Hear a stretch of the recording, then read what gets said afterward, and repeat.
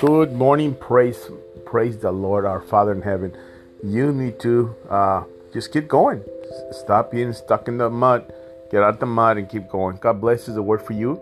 Galatians 5:25, since we are living by the Spirit, if you're living any other way, you're messing up.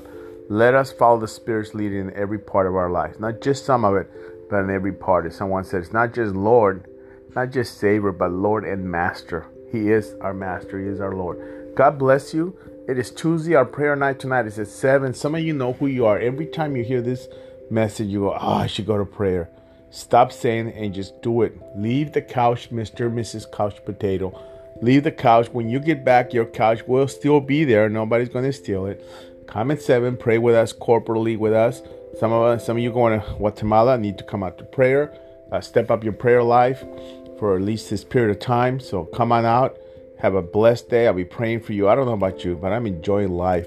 Christ in me, the hope of glory. He's coming back. I'm on the path of righteousness to identify Christ in me with his identification. God bless you. I'll see you soon. If you need prayer, let me know, and I will pray for you. God bless you.